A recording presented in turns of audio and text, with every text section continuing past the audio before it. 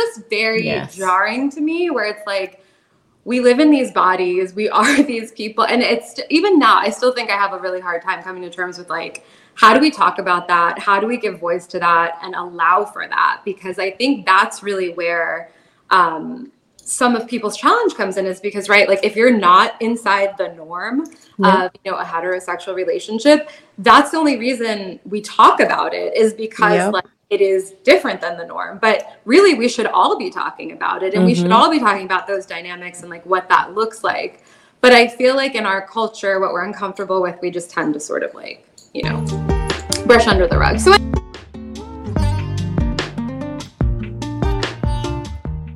but we all met, well, the Bushra, myself, Tazeen, we met during the age of, what is it, like online early community building days. It was kind of like the Friendster days. So this was pre-Facebook. Yeah. And one of our friends, now we all know him, one of our friends, Junaid, had created a page called Bangladeshis Represent, I think was the name of the, not paid chat room, maybe is what it was. And somehow, you know, all of us, it blew up. There were hundreds of us, I think, who gravitated towards this page and then started meeting many other Bangladeshis around the same age group. And that's really how we all connected. But funny enough, Tazeen. Yeah, officially. But I've known about Bushra for a while. Right. So Bushra and my ex-husband went to college together, right? Yes. Baruch together back in the day? We were in school, but I feel like I may have met him through Bangladeshi Represent too, but I can't remember maybe I didn't. But I actually met Tazeen once in person because I was dating someone who went to Penn. And I remember I met you in one of those dorm buildings. Really? Because she was friends with his ex-girlfriend. Very juicy, guys. Very juicy. And I remember like you guys were, I think, like going into the building and I was waiting to like get checked in because I didn't go to Penn. But yeah, so I remember has been everywhere. She knows everybody. Girl. And I remember being like, oh, that's Tazeen. Like I remember that very clearly. And then after that I hadn't seen you. And then we kind of, you know, saw each other in this chat room. But yeah, I know. I have all kinds of stories, random stories. There's so many connections. I'm actually shocked I have no connection to Maya, like, whatsoever. I guarantee you we will uncover something. Yeah. Maybe. It's there. Yeah. Well, now it's through us. Yeah. Now it's through you guys. Yeah. Exactly. Yeah. And it's so many people in that group that I'm still, like, in touch with and, like, loosely in some way. Yeah, it definitely was a great way to meet all kinds of people across it. And many, it's like, oh yeah, we went to school together in Dhaka, or like the English medium crew. Right. And it was a good mix. Right. I was going to say, there's not that many groups like that. I feel like it's very separate of sort of those of us who like are, you know, parents were immigrants and we grew up here versus a lot of more like of, you know, a lot of you guys who grew up overseas and then moved here later. Like there's not like a lot of, you know, cross kind of collaboration there. So yeah. Yeah. And then what was funny is we sort of were all living at that same stage of our lives where we just had graduated from college. We were starting like our first jobs out of school. And of course, the next step is like, oh, when's everybody getting married? And I remember people would start announcing in this chat room because we all became so close, like, oh, I got engaged or, you know, so and so. And it turns out I remember this, Maya, it's crazy. Like all of our wedding dates were literally one weekend after another. And we were inviting the same people. So they're like wedding hopping. So I got married in July of 2007, and then Tazeen got married like a couple of weeks later in August, and then Marion got married in November. Like, it was all the same time period. Same year. Yeah. Same year. It's crazy. One of the things I have to mention, I feel like the U.S. Bangladeshi Americans versus the Canadian Bangladeshi Canadians. Yeah. I think I feel like you guys are much more rooted in finding your culture. because the way you're mentioning that you guys met over in a chat room, you connected. Me growing up, I mean, whether it was high school, I mean, it wasn't until way into my university career that I started feeling rooted or finding my roots in the Bangladeshi community. Yeah, which is why it's so interesting, because you guys are about as American as it gets, yet you're also as Bangladeshi as I can, Right. But I do think there is like a common thing between at least the three of us, that like Bushra, your mama, like there was some sort of like older person in our family that did some level of like bringing Bengalis together, because they all kind of got here at the same time. Like in the 70s, it wasn't easy to find community. But I feel like that was kind of permeated within us as we grew up. I think there's different levels of it. So like I think when we were younger and like doing like the cultural programs and stuff, for me anyways, it felt more like I was kind of forced into it initially, where it was like, my mom was really into Kobita and Bangla, and like to this day will translate, very lengthy poems because she wants me to know every single word. Wow. But I think there was like this like evolution over time of like making it your own and really enjoying it. I spent time in Bangladesh like learning Rabindra Sangeet, learning like folk music, and that I think was as I got older. And then in college too, it was just different. When you grow up in these communities, like a lot of us did, that were largely white, suburban communities. It was just kind of this, for me, it was less about being Bangladeshi and more like just getting to be around other South Asian people. And in a time in history when, we weren't seeing that represented a lot. We weren't feeling kind of, I know there's sort of a displacement, and it was sort of this rooting thing that happened later, I think similar to what you're talking about, Maya. Yeah. It was a bit eye-opening for me to meet people who had similar experiences as I did growing up.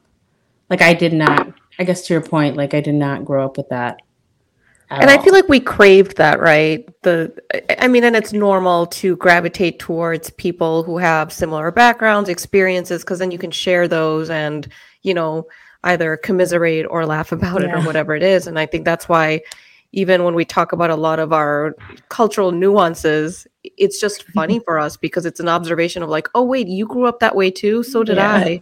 And then a lot of times you notice that people of color gravitate towards each other, across the races because, again, like those immigrant stories are very similar. The family values are very similar. So then we all gravitate towards each other. But yeah, I mean, there's definitely, I think that's part of the reason we love having these conversations, because we also identified we don't see as many Bangladeshis talking about Bangladeshi culture. Like people are very familiar with Indian cuisine, culture, Bollywood, all of that. But there are other South Asian countries where you don't see it as much, or at least we haven't.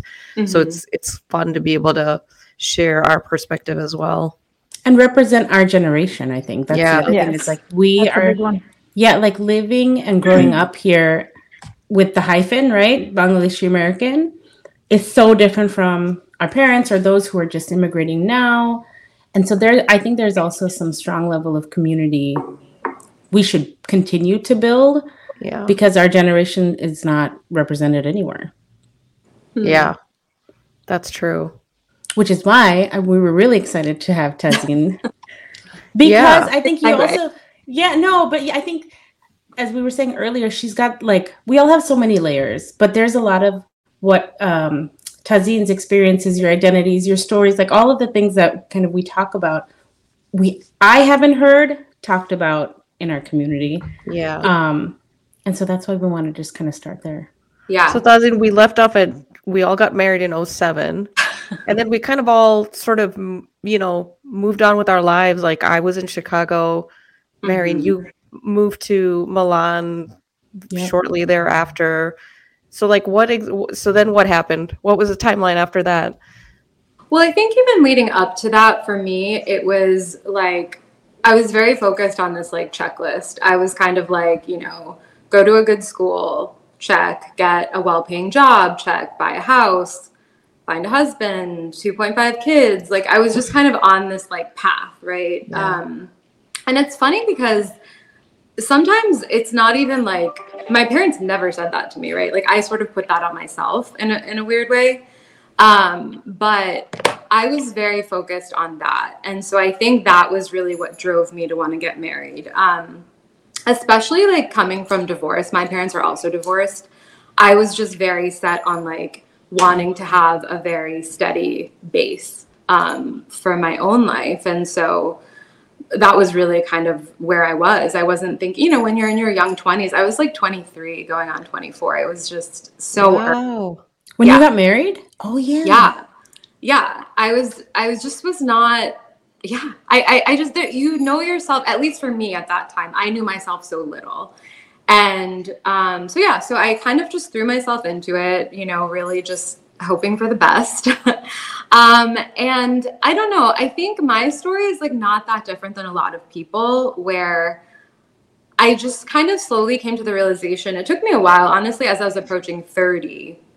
There's kind of this time, I think, for women when you're in your late 20s, early 30s, where I don't know, you just start to really come into yourself like in a deeper way. And instead of really looking around and being like, you know, my job or whatever, my house isn't good enough. And it had nothing really to do with resources. It was really just about kind of what was like going on inside of me. And I was like, I feel just dead inside. I don't feel alive. I don't feel like what I think a 30-year-old is supposed to feel like.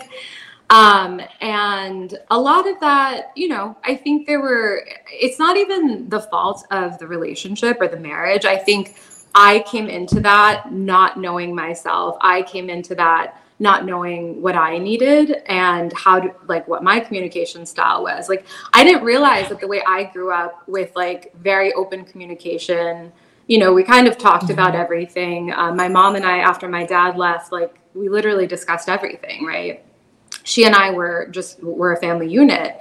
And I didn't realize that, you know, in my ex-husband's family, it was much more typical, like Bangladeshi immigrant experience. They had immigrated a little bit later, but it was just more typical, right? Like things were under the surface. And so it's not speaking ill of them. I just think that I wasn't accustomed to that experience. And so for me, like I would bring things up on the spot and just kind of ask like, hey, you know, my in-laws, if they had an issue with something.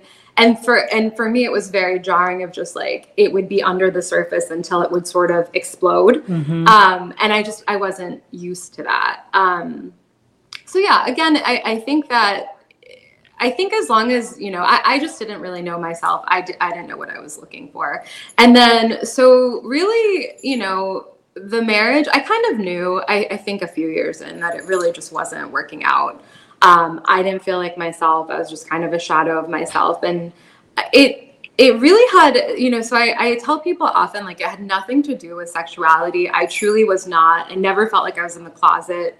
I just didn't. And so I think really it was more of this kind of process that took a while, this sort of greater like awakening within me of just like the possibilities of life in general. So, you know, going down this checklist and feeling like I had to do X, Y, and Z, I never considered other possibilities, right? I never considered that there were other options. And so I think being in that mindset at that time when I was just, you know, barely 30 and decided that, you know, this wasn't going to work out, it was kind of empowering to like make that decision and kind of walk away. And just, you know, at the time it was, you know, it was hard. Like, I think, you know, most people, you know, were like, well, why don't you just, you know, have a baby? That oh my God. Like solution to everything. The worst advice. And I was just like, you know what? We waited this long because we had waited 6 years. And I just kind of knew like that there was something off. And so for me, it just felt like that wasn't right. But that empowering, you know, kind of like walking away from that particular path that I was on, I think that really just broke me open in a different way where like, it wasn't just about, you know, I mean, of course, I later ended up, you know, meeting my now partner, and, you know, that was very unexpected. I went on to later like leave my job, and I sold all my stuff, and I moved to like Bali for 2 years to go like, you know, volunteer essentially at an education nonprofit. Like, it just kind of got me thinking that like, there's so much more possible, and I'm the one who's limiting myself. And so, yeah, but as far as, you know, the whole, you know, sexuality thing, I I feel like in our culture in general, like we're just so repressive in the way that we talk about sexuality. Period. Yeah. Whether it's for straight people, whether Right. it's for queer people, it's just like we're so like shut down. So even before this, like I felt like when, you know, my ex and I were married, it was like this overnight shift of like we're supposed to go from like pretending that we don't like live together or whatever to suddenly like, you know, having babies and but people talking about it. So it was just very jarring to me, where it's like we live in these bodies, we are these people, and it's even now I still think I have a really hard time coming to terms with like how do we talk about that? How do we give voice to that and allow for that? Because I think that's really where some of people's challenge comes in, is because, right, like if you're not inside the norm of, you know, a heterosexual relationship, that's the only reason we talk about it, is because like it is different than the norm. But really, we should all be talking about it, and we should all be talking about those dynamics and like what that looks like. But I feel like in our culture, what we're uncomfortable with, we just tend to sort of like, you know, brush under the rug. So anyway, but at that point, so in a greater sense, I just feel like there was like all of these things happening. And then as part of that, you know, I kind of, you know, ended up meeting Alexis, who is my partner now. We're married. We've been married for, I guess, about 6 years now. It's been 6 years? Oh my gosh. Oh my God, it has. Wow, time flies. We celebrated our 6th anniversary this past summer. Congrats. Thank you. But yeah, it's just, I think that's where, for me, like when I think about like how most people would relate to this, it's just kind of like asking those questions of like, what ways are you like kind of living your life in the middle, or just like not really questioning, you know, I don't know if you can relate to that. I know, especially because I think I know Mehreen and Maya, you guys have also been divorced. Does that resonate at all, or? Oh yeah, absolutely. Definitely. You know, the part where you were talking about how the way we grow up and things that are norms for us not being the norm for our partners, it's so deep with me, because that was the same thing with me. Because his family was so used to having the man kind of lead everything and just keep everything quiet. You know, where's the money coming from? It's all taken care of. Right. Oh, that's not, do you need hot courage? Yeah. Here, you know. But it was never talking about finances or things that are happening in the home in an open sort of a way that, you know, this is what's going on, you know, what's happening with you at work. It was just, everything was very quiet. So that's not something that I'm used to either. Everything has to be kind of out and open and discussed. Right. Yes. So, same with me. It was very patriarchal. It was very much like, especially from a career perspective, there was a lot of like, you know, this is different, like that kind of stuff. Yeah. Where it's like, that's definitely not how I was raised. Right. But those expectations, but I think there's so many double standards within that too, because there was, I think one thing I realized was, when I got married, it was like, you know, we're going to be this power couple, like everything is going to be all like that's who I think he was. Not to speak ill of him, but it's like you kind of aspire to marry this person where you think you guys are going to be like all these things. But then once I think the woman starts to get there, then it's hard to handle, right? Like you're too loud. You talk too much. Yeah. Right. And that was really repressing for me. Yeah. Yeah, no, I can definitely relate to that too. It's hard too, because it's like you look at so many of the women of the prior generation, like they're our moms, or like these men's moms, and like a lot of these women, like, I mean, so many of our families are held together by matriarchs, right? Like we're the ones in so many cases, and yet there's this, I don't know, there's this like leveling of the playing field that has to happen because of it. So yeah, there's so many layers to go there. Exactly. Like looking at, you know, the archetypes of that person's parents, our own parent, like honestly, literally you boil everything down and ultimately you come back to like all this like foundational stuff that everything is based on. But yeah, I think there's a lot of common threads there. And I think that we all just come to these realizations like in different ways and at different times. Yeah. And I just think looking back on it, had I come from a culture or like a background where maybe I wasn't so set on like having these things in my life, I do think I probably would have been open to dating both men and women. I think I would have probably like entertained it. It's not that I like ever shut it down. It just like truly wasn't on my plan. And so I didn't do it. And so I don't know, like in my case, I feel like that was what though, like being in that space where you're so broken and like in this vulnerable place right after a marriage ends. I think that like being in that mind space was really what actually opened me to like, I guess I'm just like starting over. You know, I literally felt like I was starting over at 30, which looking back on it, like I felt so old then. And I'm like, I don't know like why I felt that way. Right. But it felt hard because, you know, a lot of people, you know, even like you, Bushra, like had gotten married and, you know, had been working it out. They had a couple kids by then. And so it felt like it was a tough decision to just be like, you know what, I can't do this and I've got to just, and when you start over, like you just have no idea what's going to happen, right? Like you fully accept I'm maybe by myself and that's fine. I may need to just like do whatever it is I need to do, but that reality is better than what you're in. And so it's still worth it. I think there's something so powerful in what you just said about, that's what I accept. I think accepting that things can be different, accepting who you are.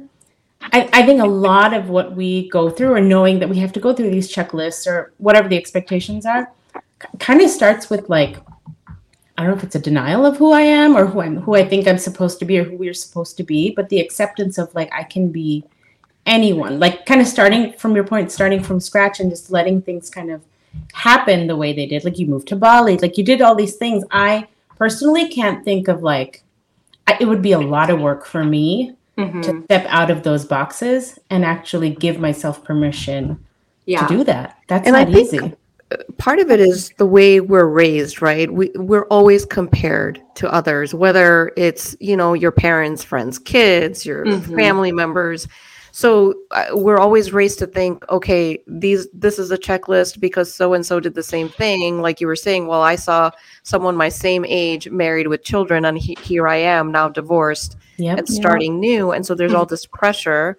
And then there's added pressure from your parents and your, you know, all your relatives of like, Allah tumi ekhon ki korba, tomar onek boyosh hoye geche, bachcha niba na, like all this bullshit. Like there's a reason you thought you were old at 30 because we were raised to believe by 30 your kid is life's over, 6th grade or some shit, right? Like, so I think that's been a very it's sort of like our generation is changing that narrative a little bit, and hopefully the next one will change it entirely, with this expectation that at a certain age you have to be at this point in your life doing X, Y, and Z. You have to be in a relationship or you have to be married.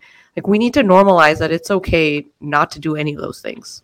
It's okay to literally be single and living your best life, but not exactly. Exactly. Yeah. So, but I do have to add in there, if somebody does want the family and the kids and the 2.5, all of that, that's also something I feel like that needs to be discussed and planned out earlier in life. Because for myself, for example, I got divorced. I got married the second time when I was turning about 27, right? And family planning for me then, especially having my second kid at 36, I mean, I had a whole host of health issues and a lot of, I mean, I was basically a geriatric pregnant person because I wanted this for my family. I wanted this for myself, but I hadn't planned. I mean, of course, life never works out that way anyways, right?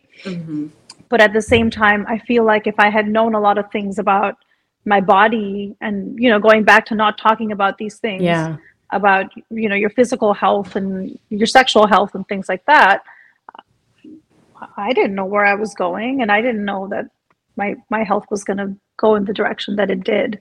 So it all depends on what you want and figuring that out kind of step of the way and just titrating your life around that. And it should be your decision though, right? I think the That's problem it's is not a pressure. It feels like it isn't, and that we're just following this map that somebody laid out 5,000 years ago, and we're never changing it. So that's, it's hard. So Tazin, like, how did you, I guess, like, how did your mom react to one, your divorce, and then sort of moving on to a very different lifestyle? And of course, along with that comes a community. Sometimes I feel like the parents are fine, they're supportive, and then they're getting all this pressure from everybody else, like, Moshchi de manushki bolbe, and this and that. And you're like, oh my God, you know? Yeah.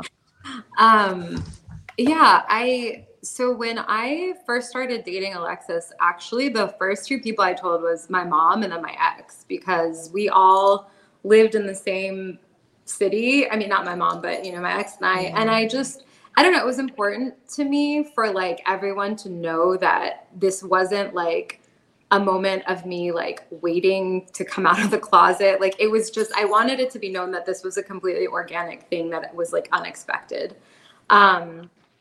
And so thankfully, it went over well with him. And I don't know, with my mom, I think at first, just like a lot of my friends, I think they're just protective, and they're just sort of like, you're going through a really emotional time.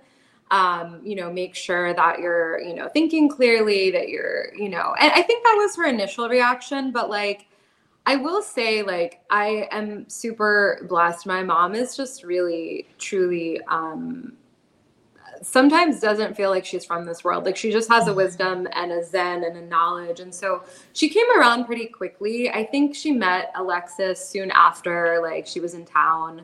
And I, even from the beginning, she was just like, you just seem like more yourself. Like, you just seem more happy. And she's like, at the end of the day, as a parent, like, all I want is for you to be happy. And, whether I understand it or don't, it doesn't really matter. But I think that was her initial thing of like, whether I understand it or don't. And then over time, I really do think it takes years to like fully unpack these things, right? I mean, for a while, I think she was, just telling everyone, well, my daughter's gay. And I was like, no, that's not exactly like, to me, that's not the experience of what I feel that I'm going through. But I get why to my mom, at first it was like a 0 or a 1, right? It's like, well, you're either gay or you're straight, because, you're married to a man and now, you're with a woman. And I think that nuance probably took longer to explain the fact that like I fell in love, that person happened to be a woman. And, I could have fallen in love with a man. And so I think that nuance seemed to really be difficult for like, not just my mom, but like my extended family to also kind of understand that. But overall, like I feel like I've had a lot of acceptance and been super, super lucky in that way, that my mom, who I'm extremely close to, like that we had that. There was the first year that, because I had gotten divorced like pretty shortly before that to meeting Alexis. My mom had just done like, I called it like a divorce tour, where she went, she's very old school. So she like drove places. Like, she didn't want to tell anyone on the phone. She doesn't like giving big news on the phone. I don't know why. She literally like drove to like close friends and family, like tell them that I was getting divorced. And really? Yeah. And then literally like a year later, it was like probably less than a year later, she's on another road trip. She's on another coming out tour on my behalf. My goodness. How sweet, though. I think there's something she feels like you have to say these things face to face. Yeah. And that's really, I do think that was the culture of my family, where like we would talk about things. And so when she did that with her extended family, it was like one Thanksgiving, and I wasn't there, thankfully. I heard that there was all kinds of like crying, and people were very upset, and like, it was, even my little cousins that were there, I'm like one of the oldest cousins, so most of my cousins are a lot younger than me. I mean, to this day, they just like crack up at like how chaotic it got when my mom, I guess, told my coming out story to like and that's the thing. I think the part that people don't often realize is like, it has nothing to do with education. It has nothing to do with people's, really it comes down to exposure. I think some of the most educated members of my family who work in mental health, who work in, healthcare, doctors, literally some of them are the most ignorant of all. Really? Wow. Whereas some of my least educated family members, including my nanny, who has like a 7th grade education, are much more, open and accepting. And so I think a lot of it it's unexpected, where you get support from and where the challenges are. Even in the community, like, of course, I think amongst just the generic aunties and uncles, I think that the strategy was mostly just to like ignore it and hope that they never had to talk about it. That's been a little tough, I think, for my mom, who's like super connected with everyone and just people not really like hoping that the topic of like the zine doesn't come up. But yeah, I mean, I try really like with my family gatherings, like I have a lot of family that live here in Austin. I bring Alexis to everything. I try. Obviously, sometimes it's boring, just the amount of Bangla being spoken. She's literally the biggest person in the room pretty much everywhere. But I think it's important just to kind of normalize and for people to have that exposure. At the end of the day, I think that's really what allows people to just kind of be more accepting. And at the end of the day, we come from a really homogenous like culture. I think that plays a lot into like, it's hard sometimes for us to talk about the ways that we are different and the ways that we do think differently, right? Because we all present, as this one, kind of monolithic thing. But yeah, so it's been a mixed bag, but overall I've been pretty lucky, I will say. I mean, and do you think, this is something, it's not just in our culture. Many cultures have a hard time too. I think you bring up a good point about being exposed is such a key piece of this. How do you think, what's, Alexa's side of the story too? Because she's also from a different culture. Is it a similar experience for them as well in terms of how, they react to something like this or? Yeah, I mean, I think most cultures, Alexis's family is West Indian. So her dad's family is from Jamaica and mom is from Barbados. That's a particularly tough part of the world to be gay in. Even probably worse than South Asia, I will say, with the religious fervor and belief. So I guess even leading into all this, I say everything that I said about my own experience, like I feel sometimes like I don't always feel the most comfortable like representing the queer community because I'm just like, my life has been relatively like so privileged. I am cisgendered. I present like a woman.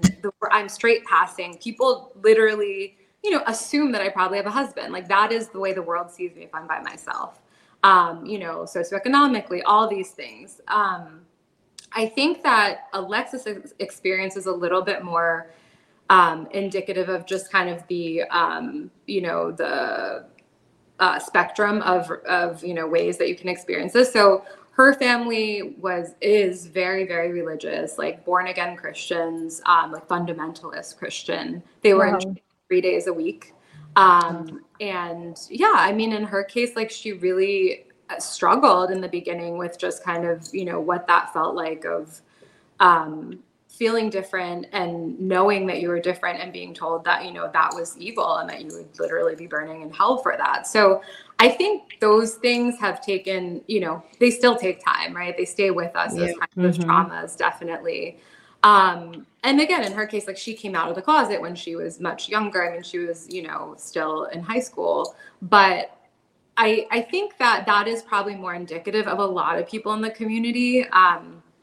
That's, in part, like, that's why I feel sort of like I didn't have to go through any of that. It wasn't, it wasn't necessarily that way. And a lot of, younger Bangladeshi Americans that are questioning, that are kind of coming up, I mean, in speaking to a lot of them, I feel like it's hard. I mean, a lot of the, people, especially who've immigrated more recently, even highly educated people, like I said, people are theoretically very accepting. When it's your own child, people's tune changes quite a bit, right? And so I think that it, so many people, like extended family, younger kids, like it's been cool. Like I think just putting myself out there, letting people know, I'm not even letting people know, but just like literally posting about my own life. I feel like people feel is brave, and I'm just like, this is just like me. But I think it's so important, right? I mean, connection, just people just feeling seen and feeling like there's something reflected of them. I've had so many younger South Asians reach out just thanking me for just being some kind of representation out there. And so, yeah, I think we need more of that. I feel like a lot of this stuff, you know, like we know of somebody and like, exactly. They're not out or they're not, you know, feeling comfortable. And for me, and that's just where I am because of my own privilege and other things that I can do that. I don't think that's right for everybody. But I try like, you know, I don't try to shy away from like our community stuff as much as possible, but at the same token, like can be super uncomfortable too, right? Like, yeah. I mean, you know, I think we went to like a baby shower the one time and it was all, you know, like Bangladeshi aunties and stuff. And I was trying to tell the woman because she kept asking me like what my husband did. And I was like, it was such a bizarre question. And I was like, I don't have a husband. It's actually not. It's always Jamai ki kore. Jamai ki kore. That's not a bizarre question in our community, unfortunately. Yeah. I know. And so I was trying to explain with Alexis right next to me. I was like, she was right next to you? Yes, she was sitting right next to me. Was she asking you this in English or Bangla? Well, Jamai ki kore was the question, and then I answered in English, and I said, I think I said Amar Jamai nai, or something like that. Yep. And then I said in English, I was like, this is my partner, Alexis, and I had to end up breaking it down for her. Like I had to go into more depth, and the entire party like died down. Everybody stopped talking, and everybody literally what? Conversation. It was pretty awful. But and then she started apologizing. Like, but I was like, why are you like, it was just very awkward. But these things happen, right? I mean, this is our community. To your point, though, like, you know, even for a lot of us who are definitely more exposed, I don't know what to say or how to ask certain things either. And then you do feel like, oh, I feel like I need to apologize. I put you in an awkward position. There's definitely a lot of education still needed, but you know, there's also another group who's like, absolutely not. Do not talk about any of this stuff, because if you do, then you're brainwashing people and the kids. It's a really hush hush thing. Like I know people who know people of the community, and like kids are around, they're like, right. And it's like, why are you whispering? Like kids are in school. Kids have way more exposure now than we had ever did, and I feel like it's so more. Not just accepted, but just very fluid and very natural for them now. It's little kids. It's almost like they feel like if their kids are exposed to it, somehow like they're going to become it. They're going to become it, yeah. And it's again, it's that whole repression, I think, of sexuality in general that is a problem, because we all need to talk about sex and sexuality more. I think that's actually a big issue in our culture anyway. But yeah, I feel like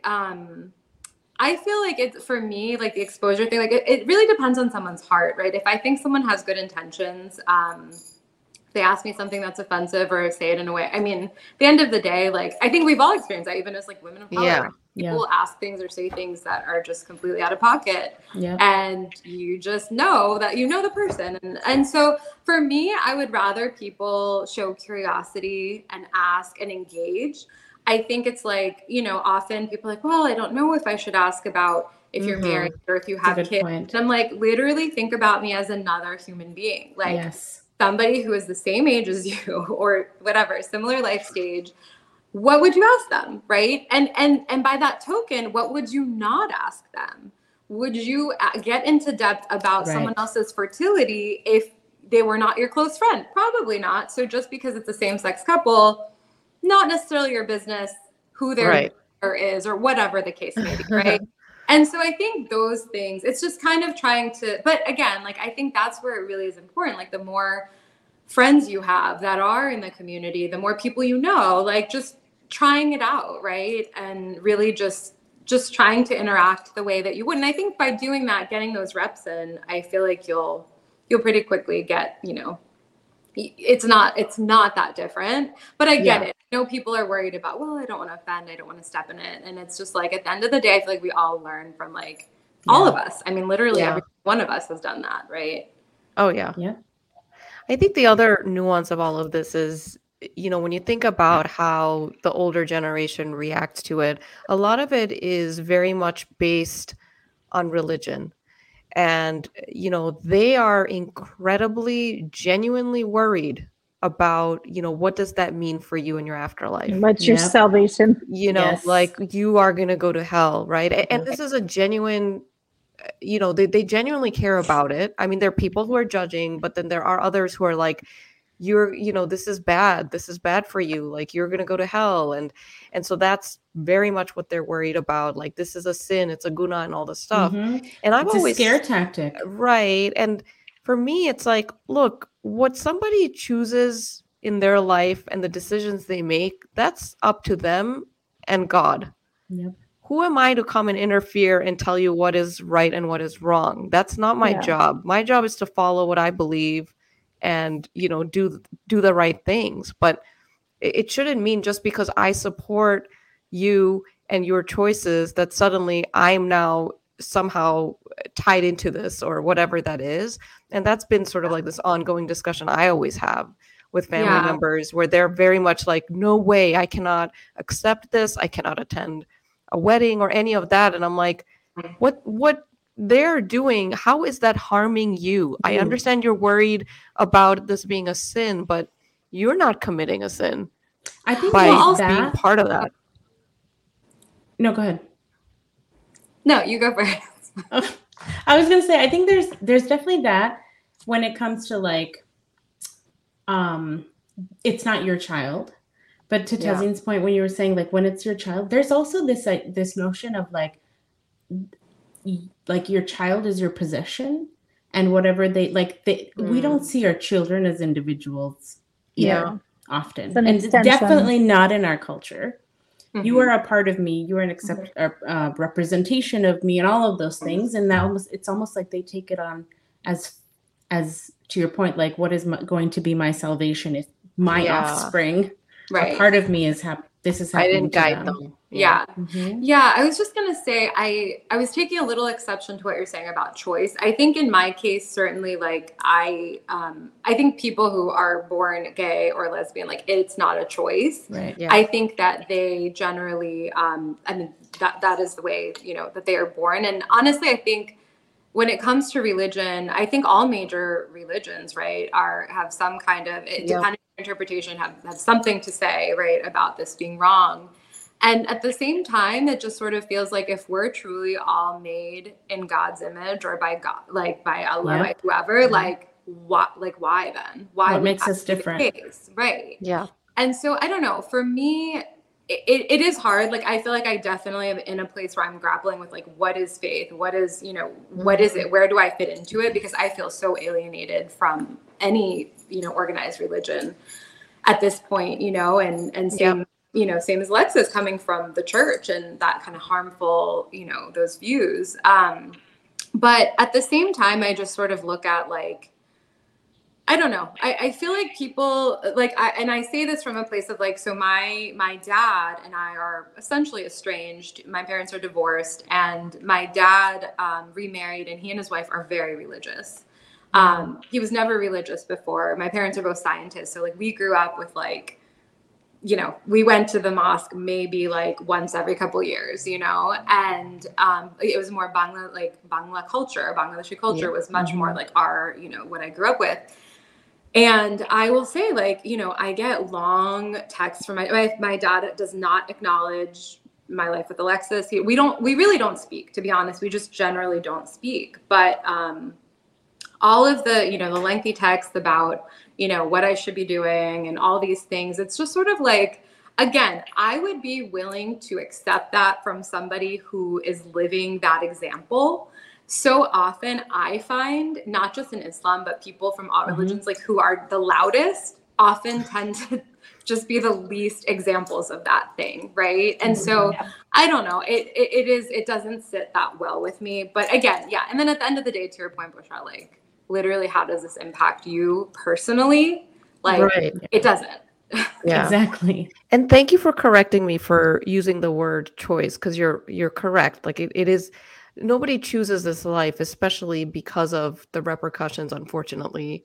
And it is incredibly difficult to, embrace a lot of that and having so much pushback.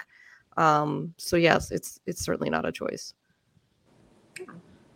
And how hard it must be to know that it's not a choice, but you have to kind of not, like when you're not yourself, when you can't be yourself, when you can't, like, I think even culturally, like it's like mental health, not be like, no, this is what you're supposed to be. This is how you're supposed to dress. Yeah. And I mean, it can be so heavy for so many people. Yes. Again, I'm speaking as someone who there are people who are literally suicidal because of not being able to, let's even go beyond, that are trans, that don't feel that they are at home in their own bodies, that don't feel seen by the world. Like, I do think that it can be hard to fully grasp that until either you or your child or someone that has experienced something like that. And so I think those are the things that are really important for like our community, like our generation, to start to understand that like this isn't some like Western mumbo jumbo. Like this is stuff, our mental health, like our ability to see people. Like your whole podcast is about connection, right? Like we, sharing stories about people of our generation, of the things that we've gone through. For me, I just, that's really what I want the most, is like for other queer Bangladeshi Americans to be like, hey, like there are some other people out here like us, and like to have some level of visibility, because we do have that privilege here. Like I will say, like having gone to Bangladesh, my family, so I've listened to y'all's podcast. So my family is from a completely different socioeconomic stratosphere in Bangladesh, very middle class, not the whole tri-state area, subculture, right? Although I have a lot of friends who are from that. So I've lived in both worlds for sure. And it's so interesting because I met a bunch of queer Bangladeshis while I was visiting. I was there right when the pandemic started, actually. And it's just a totally different way of being, right? Because of safety issues, because of the way things are. And these people who are protected by their wealth, they're protected by their family name. Yes. It's still so under the radar of what's happening. And I found myself like having a hard time having conversations about it, because I'm just like, am I just not supposed to bring up the elephant in the living room? Like that this is how we are connected in some way, right? And I later just was kind of like, I can't bring my US standards to this context, right? Even though I know that this person is queer or LGBT in some way, it's not necessarily a safe venue to discuss that. And it's sad. Like I would love to take Alexis to Bangladesh, but I think it's incredibly like dangerous. I mean, I don't know that I would yet, or I would have to have certain safeguards in place in order to do that, right? So I do think, again, there's so many different variables of like, even when we're talking about like our experience here, we're so lucky in so many ways. Oh, maybe I didn't catch what you said, but is it in Bangladesh? Were you in like, was it a venue of just random like people meeting up, and it was like, or was it like the community coming together and you still couldn't talk? It was a bigger party, but at that party, I had been introduced to a few queer people who I knew were queer. Oh, okay. It wasn't a solely queer party. They and they do. I mean, they have their own gatherings as well, but it was just in the larger context of a bigger social gathering, right? And so as I was talking to some of these people, I was just finding it like they weren't either picking up what I was putting down, or it was just, I was maybe totally outside the social norms of even bringing that topic up in some even coded way, right? And so I just realized that, it's just a completely different experience, right? Just like you guys talk about, even in general, like the whole, subculture of like Gulshan, of all of it. It's just, let alone any like completely middle class existence there. I mean, that's just, a whole different situation. So, So what you're saying about the Gulshan, or just even like the Dhaka culture, especially being someone who's LGBT, I have a friend who was telling me, and he's I would say queer. I don't know. I know we need to learn the terms. That was one of my questions. Okay. Yeah. So he was mentioning that there were incidences where he would go on those the apps where you meet people, and it would be like dads of his friends that would show up. Yeah. Wow. And it's the same people who would probably never acknowledge, right, their existence or their sexuality, are the same people who are on these apps right, looking for partners. yeah. So like, I can't even imagine how that would be. Right, because then people in our community are like, oh, there's no gay people in our community. Yeah. We just don't have, we just happen to be one of those populations that don't have any gay. And it's like, no, people are, because of the repression, because it is so stigmatized. I do think that, keeps people in the closet, and especially think about our parents' generation. I mean, I can't imagine, what that would have been like. But yeah, these things were, of course, happening. And then you think about so many of the environments in Bangladesh, like, it is boys together, girls together, right? So there are opportunities. Again, if you're gay, you are gay. It's not that you become that way, obviously, but like, there's just more opportunities as opposed to like boys and girls. It's much more like, discouraged when you're younger, right? But yeah, I don't think that's a surprise at all. I just think that it's sad because on the surface, those are the same people. Oftentimes, people who are the most repressed are the most hateful and end up doing things that are actually very like damaging to other people in the community because of their own self-hatred, right? Yeah, absolutely. This conversation reminded me, I started watching this show on Prime called Made in Heaven. Yeah. I think it's an Indian-based show, and they cover a lot of these types of topics, and they cover a lot around LGBTQ community and the challenges they have. And it was very eye-opening to see within our like South Asian culture that, they're becoming more brave in terms of having shows that really highlight those lifestyles and the challenges. Have you guys seen Made in Heaven? Okay. Yeah, I've seen it. It's I was going to mention the word queer. To me, for me, is an all-encompassing word. So anything that is outside of the norm of, whatever heteronormative standards, to me is queer. So for instance, like, I don't identify as a lesbian. I don't even really identify as bisexual. I feel that I could love different people, basically, right? And I guess that the closest to that is pansexual is what's being used now. But in general, I don't love labels. I feel like the LGBTQ community also is very label oriented too, of like needing to fit in a box. And so I am like kind of turned off by that. So for me and for a lot of queer folks, like the word queer just refers to somebody outside of that heteronormative standard.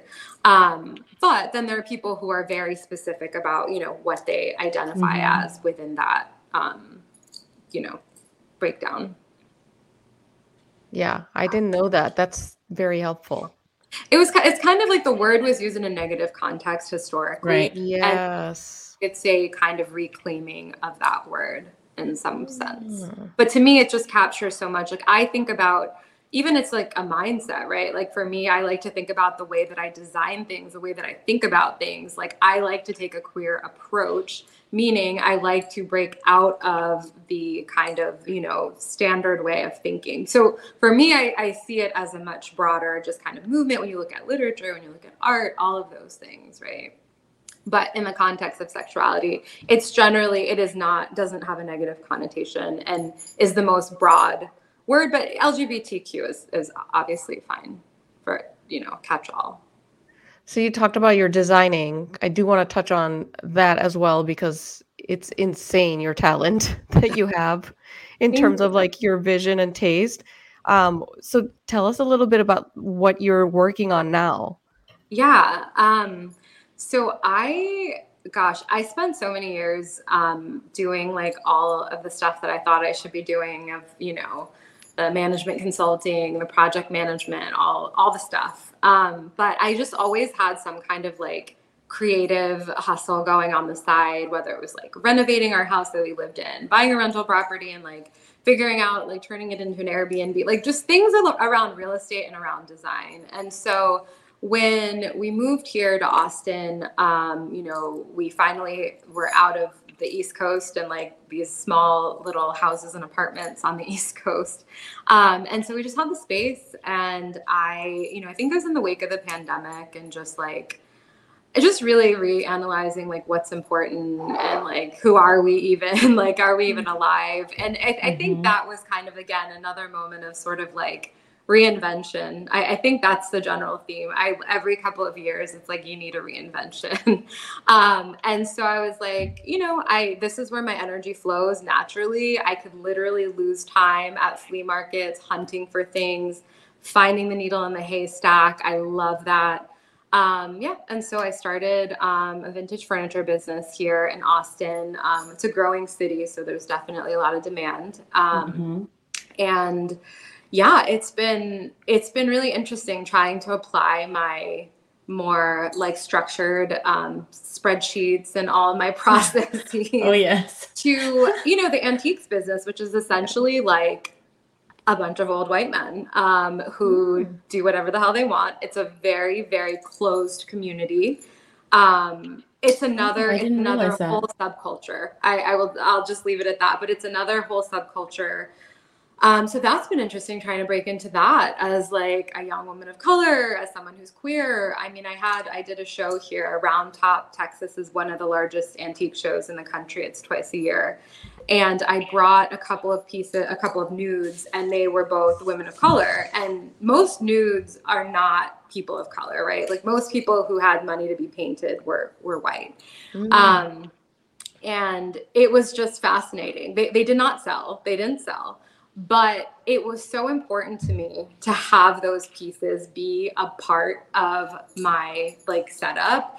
And so I don't know, again, I view this as sort of just being there, being somewhere, being present, being that face. It just seems important. Like we're this kind of in-between generation, right? Because I meet people who are like 5 years younger than us. They literally could give a shit that I'm queer. They're just like, who cares? Yeah. No way. Yeah. Right? Sorry, I don't think I'm supposed to curse. We curse. Have you met me? Oh, you do. Oh, okay. Have you met me? But yeah, it's just such a big difference. And so I feel like we're the kind of final holdout of this generational, and it's not just brown people, I will tell you, not just South Asian people. I mean, we go into Black spaces. Like we've been to a few Black spaces where we went to a party of a friend of mine from college. It was like, he was part of a fraternity, and it was like, just people there. I mean, we walked in and literally you could hear a pin drop. Like not a soul spoke to us other than the friend that invited us.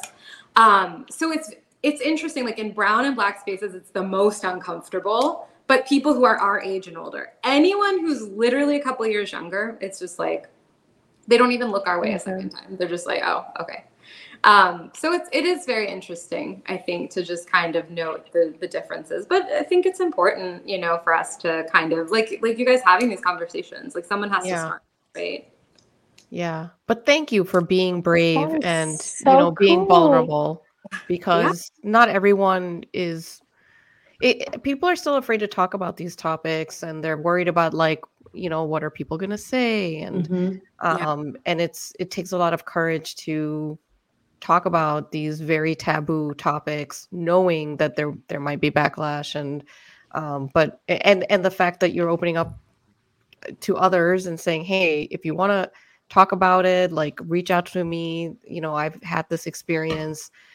That's really helpful, especially for the next generation who are probably going through a lot of these same thoughts where they're like, oh my God, I don't feel right, or I feel different, and I can't talk about it with anyone. So I think it's great to have, representation, and so that they feel like they are in a safe space. Yeah, I think it's become so much more accepted for people to explore their sexuality along with everything else that we're telling people to explore and to be open to, and to experience your emotions and be in your body, right? Like these are not things we grew up doing. At least I wasn't taught to do that. And so, struggling through that now and into adulthood, I mean, I would hope that the next generation doesn't have to do that, and that, they will see, even, the kids generation, like y'all's kids generation, like we'll see someone like me and be like, oh, like that's in the norm. And I think that's the part that I would say to the community is like, even if you don't have queer friends, like number one, I think try to get to know different people. Like that's important for all of us. And it's hard. I think as you get older, it is hard to try to make friends that look and feel different than you. I think there's so much richness in that. And in our community, we don't always do a good job of it, right? Yeah. But on top of that, I feel like it's these little moments that we all have an opportunity, right? Like you might hear an uncle or auntie speak sideways about somebody, you know, maybe something the slightest bit disparaging about them potentially being gay, or, you know, that they don't know, like whatever the case may be. Oh, I think that there's an opportunity in those small moments. And it's those moments when like none of us wants to say anything that I think are the real opportunity. Because I do think that that is what brings us all along and, you know, forces the conversation. And it's uncomfortable for a minute. And then it's like, you know what? Now you've established that maybe it makes it just that much more comfortable for your kid who's listening to hear what their mom has to say about something, or them seeing, you know, oh, this, you know, these two guys, like they are a family and they have a baby with them, right? And I just think it's those little things that move the needle and that are important for all of us to do. I don't know if I'm emotionally mature enough to do it without a level of aggression. Like, yeah, same here. I feel like I'm just gonna get angry. Yes, and I feel like because I want to be more vocal about it, and I need to practice myself to do it without like completely turning this person off. Yeah, and you know, like maybe the whole room will be quiet, but I don't know, like I couldn't, it's hard for me to do it without getting really angry and aggressive. But I think that's one side of it, but exactly to your point, like I feel like we hear it all the time in passing, what's on TV, or what your kid's coming home with a different story, or someone moving in next door. It happens all the time. And then it's like we're so much more aware. We are, at least, we're more aware of that. Mm-hmm. From a race perspective, it's there. Mm-hmm. There's, again, all the layers. Right. So I just feel like the anger continues to build up in me because I'm like, God damn, like, there's so much here. Maybe the anger is needed sometimes. Maybe that's what's going to push the needle, right? Maybe. Yeah. Yeah, you're totally right, though, about the racial part. I didn't even get into that, but, you know, my partner is obviously Black. And so that, you know, introduces another whole set of things. But again, something we don't do super well in our culture, right? Yeah. Is talk about race in any kind of enlightened way. And again, like our kids are listening. I don't know, like it's just so out of sync with, I think, my own personal values, the things that I hear coming out of like some of my uncles and aunts and aunties' mouths, that I'm just like, at a certain point, I'm just kind of like, why bother? But I think it's important, right? Like to completely write off an entire race of people, or what, I don't know, whatever the things are that come up. Like it's concerning, but. I think I remember being in a room with somebody who was like, oh my God, like she was like, oh my God, your parents let you study like communications or advertising in school, which was just like, oh, like how far we've come from those conversations of like, you're not a doctor, to, oh my God, you decided not to go to college, to, oh my God. Yeah. You, like talk about where we are. I guess we have progressed in some sense, right? Well, yeah, I don't know if I would meant that in a positive way or a negative way, but it was just like, that's kind of where it started. But if we were to take the same sentiment of like, yes, I didn't. Yes, you know, I didn't do that. Mm-hmm. And just look at it from a human perspective on maybe going back to Bushra's choice. From a lot of it, Bushra's point about choices, a lot of it is about choice, but it's also a lot of just accepting who we are. Yeah. And like, fuck you if you don't accept me for who I am. Mm-hmm. But I feel like for our community, it's a long time coming. It's, you know, I always struggled with, people always say like, just don't argue with the elders, you know, just ignore or walk away. And I have an incredibly difficult time doing that. But again, it's ingrained in us that like, you don't argue with your elders, whatever they say is right. And that's it. Right. And so I think that's where it becomes so much easier to just ignore and just say, I'm not going to correct this person, because it's just going to blow out of proportion. And then I'm going to get a phone call from my mom and it's just going to get worse. I'm pretty sure I'll get phone calls after this episode. But I think, yeah. That's why it is, again, courage is a very big thing. To be able to do these things, you have to be brave, and not everybody's able to do that. It's very difficult. So and as allies of any community, right? Yeah. Whatever it is, I Absolutely. think as allies, we play a big role. Yeah. And I think when you think about our history, right? I mean, Bangladesh is so young. Our parents literally lived through an independence struggle. Like, to me, this is an extension of that. Like, what is our revolution? Like, what is our fight for? And it's like, we need to figure out who our truest selves are. Like, that is literally what we were put here to do. And I think we do stand on the shoulders of our parents. Like, my mom wanted to study Bangla literature, but she had to study chemistry because that's what would get her here, right? And for me, like, the beneficiary of that, I'm like, guess what? I get to go open my own business and do the things that I want to do. And by that same token, like, get to explore who I am. And I think sexuality is part of that. And again, I urge everybody, whether you are queer or not, or we all fall somewhere on the spectrum, like, we all need to explore who that is in us. We have this one life to live. We have this one flesh suit that is going to give out at some point. And that's, that's a big part of it. It's just connection, right? At the end of the day. So. Yeah. YOLO, baby. YOLO. Wow. I think we have a lot. Yeah. I think that concluded everything really nicely. That was a lot of good content.